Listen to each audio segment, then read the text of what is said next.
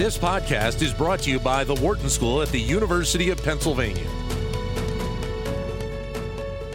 QE, or quantitative easing, is a monetary tool used by central banks around the world to support their economies in times of crisis. It was one of the elements used by the Federal Reserve to get the U.S. through the Great Recession. It has been a tool used by the European Central Bank to aid countries in that region over the last few years to get through their economic troubles. But is it a tool that should be used again in the future? And what exactly was the impact from the significant use of QE during the Great Recession here in the United States? Wharton Professor Itai Goldstein joins me here in studio. Good to see you again. Good to see you. Thank you. You did a paper earlier this year looking back at the impact of the use of QE during the recession. What did you find out? So we found out some very interesting details. But basically, to give you the highlight, it really depends on what assets you buy in QE. So the whole idea of QE is you want to stimulate the economy. Usually you do it with monetary policy, you reduce rates. But what central banks found themselves in a situation recently in the crisis, basically rates were already so low they could not lower them anymore. So they started looking for other more innovative ways to stimulate the economy, and QE was the highlight out of it. Instead of reducing rates, you're going to go out and buy assets, and this is how you want to stimulate markets. You want to encourage banks to do more lending and so on. But it really, what we really found is that, you know, the devil is sometimes in the detail, in the sense that it really matters what you buy, and there are different effects for the different assets that you buy. So when you're talking about these different assets, what are the elements in play here that were actually being considered, not only by the Federal Reserve, but by banking institutions around the world? Because you also lay out the fact that, you know, in Japan, it was the purchase of, I believe, equities. In other parts of the world, there were different elements at play. Right. Yes, absolutely. So you know, in the U.S., basically what they bought was treasuries and mortgage-backed securities. And those had very different effects, as I will mention in a second. You know, in Europe, they experimented with corporate bonds. In Japan, they experimented with equity. So it's really different types of assets. And I think that buying mortgage-backed securities had really peculiar effects. And this is something I think that central banks going forward want to watch before they design the future rounds of it. So what were the impacts then eventually over the course of time? We did see more lending eventually occur here in the United States because of the amount of mortgage-backed securities being purchased by the Federal Reserve. Yes. So basically what happened, I think the intended consequence of buying mortgage-backed securities was to encourage banks to give more loans in the real estate market. So basically encourage banks to give more mortgages. And I think this was the intended consequence. What I think was the unintended consequence, and this is what we highlight in the research as I think the main result, is that there was also crowding out of other types of lending.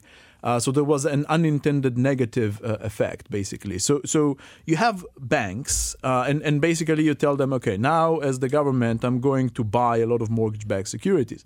The automatic response for them is, this gives me now an incentive to provide more mortgages, to lend more to the real estate market.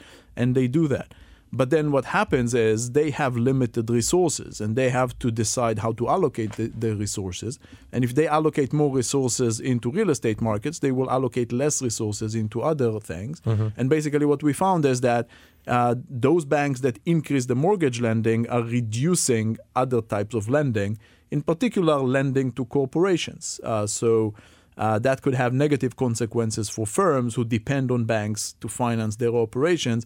They would find it difficult to cope with. And so that probably had an impact on things like business investment over a course of time. Right. Yes, absolutely. So basically what you find is we have very detailed data that basically allows us to look at banks, what kind of lending banks are doing, what they specialize in. But then we can also connect banks to firms, because banks have lending relationships with particular firms. And we can see whether those banks that are doing more mortgages are now doing less commercial and industrial loans. Mm-hmm. And then we can look at the firms that are connected to these banks and see whether these firms are investing less as a result. And indeed, we could verify this whole chain.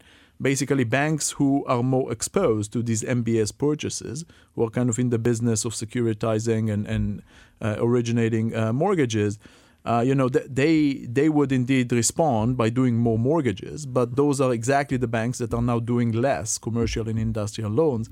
And then firms that depend on these banks, that have long-term relationships with these banks, are investing less. So basically, there is a crowding out effect.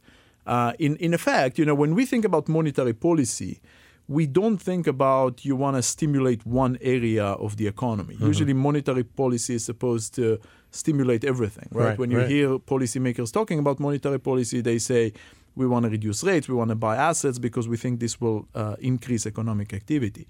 But what really happens here with this particular type of monetary policy that the Fed was doing is they were basically choosing what type of investments are going to be incentivized and promoted, and what kind of investments could potentially be compromised. And I think this is something that we need to take into account. Why do you think that that's so important to have that understanding moving forward?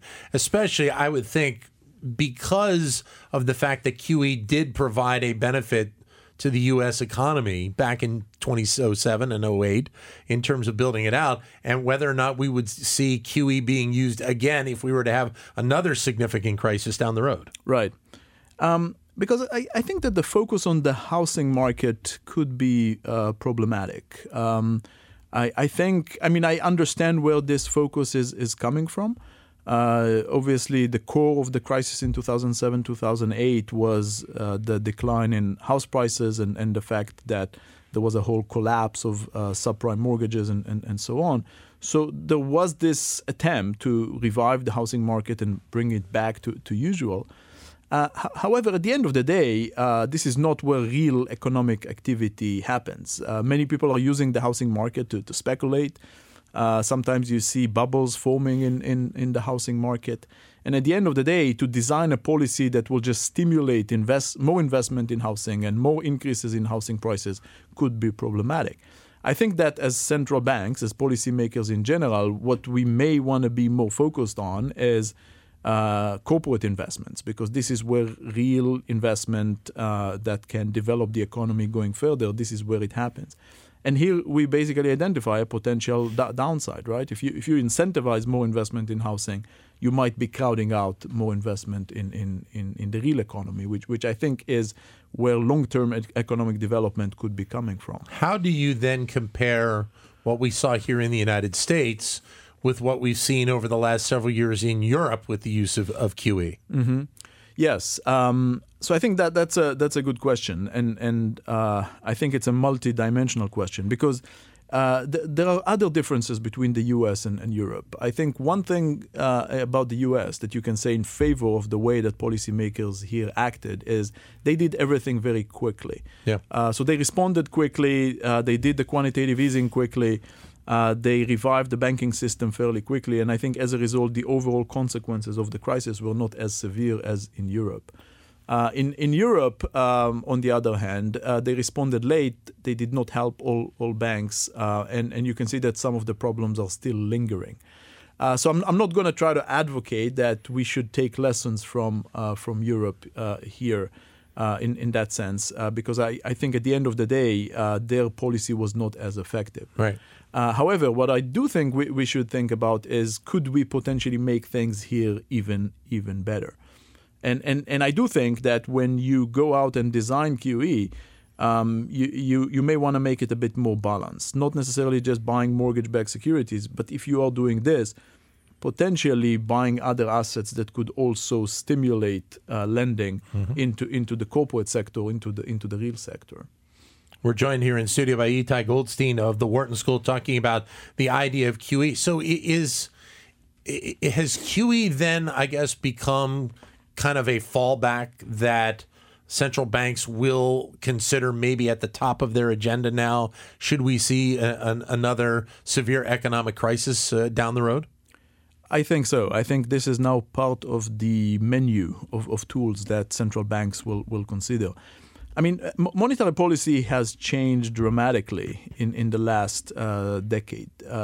As I mentioned before, traditionally we used to have these cycles, rates would go up, And then as economic activity slows down, you would start reducing rates and try to stimulate economic activity. And this is how you would like to moderate business cycles and reduce the impact of recessions. What we see now, which is very peculiar, is that rates have been low for a very long time, even though economic activity has gone back and recovered following the crisis. But rates are still very low. Now, everyone is asking themselves the following question. Suppose that there is another recession coming. What could central banks do? They don't have much flexibility to continue reducing rates. Right. Rates are already very low. Yeah. You know, I've talked to you before about negative rates, which is indeed a possibility. But even with negative rates, there is some limit. You can't go too negative. You can go negative, but you can't go too negative. And you probably can only go, if you were going to do that, you could only go for a certain period of time. Yes, right. Yes. You cannot keep rates negative for a long time, and you cannot make them very negative. Well, and then the other thing that I think a lot of people forget is that, you know, we have interest rates now of around 2%, but if you go back in time, the interest rates were much higher. You know, traditionally, from a historical perspective, they were higher. Yes. And now you have President Trump made the call a few weeks back for negative interest rates. This is a unique dynamic that we're in play here in terms of our history and our economic policy in having these rates, what seemingly is going to be for an extended period of time of kind of in this window. Right. Yes, absolutely. Yes. I mean, rates are historically low, and yes, and there is limit to how much more you can reduce them. So when central banks are looking at this, what they have to realize is they have really limited use of the rate as a tool to affect economic activity going forward. What they will have to do is they will have to continue using the other tools that they used during the Great Recession. And, one thing they did is to do forward guidance, to basically, instead of reducing rate, they kind of give all sorts of signals with all sorts of language to say this will be our policy for the long future. But that also has a limited effect. And I think that the QE came up as kind of a very innovative tool to say, okay, when we are limited on rates, then we will start buying assets, and this is how we can stimulate economic activity and stimulate markets. And this is why I think QE is still very relevant. I think that going forward, as difficulties will come, and they will come, central banks are going to continue and revisit this and think about how to do it. And this is why I think it's very important, now that we have the data, to go back and analyze how this policy worked in the past and what we should learn from it. If there had been more of a focus, and this might be crystal ball time here for you, if there had been more of a focus going back almost a decade on something like commercial and industrial lending, what potentially could have been the impact of having that more of a focus, a quicker bounce back in terms of the growth of the country? I think so. I think potentially that could happen. It's very difficult to quantify that. Yeah. But I think that could have been a better outcome in that sense, that there will be more investment and as a result greater growth after the crisis. So why do you think then that there wasn't more of a focus on that? Was it? And I guess when you're talking about trying to build mortgages back, you're looking at the people that are living in that country. You're trying to reach the consumer in general. You're not necessarily focusing as much on the business, on the infrastructure, on the business investment than you probably should be. Right. Yes, absolutely. So I think there are two things that were going on. First, I think there was a great focus on the housing market because this was the core of the crisis. This is where it started. And there was this attempt to bring it back. But I think second, and I think this is where our results are particularly interesting, I think there was this hope that if you do something to help the housing market, everything else will follow. So there will be positive spillovers from the housing market to other parts of the economy. And we have quotes from policymakers saying, you're going to revive the housing market, house prices are going to go up, people are going to feel richer, they will spend more money. As a result, business activity will also improve, and everything will go in the same direction. And I think that our results here are particularly interesting, at least to me, because they basically show that it doesn't necessarily all go in the same direction. Right. Sometimes there is crowding out. If you go to banks and you give them these very clear incentives to originate more mortgages, securitize them, and so on, it doesn't mean that they will also at the same time do more commercial and industrial loans.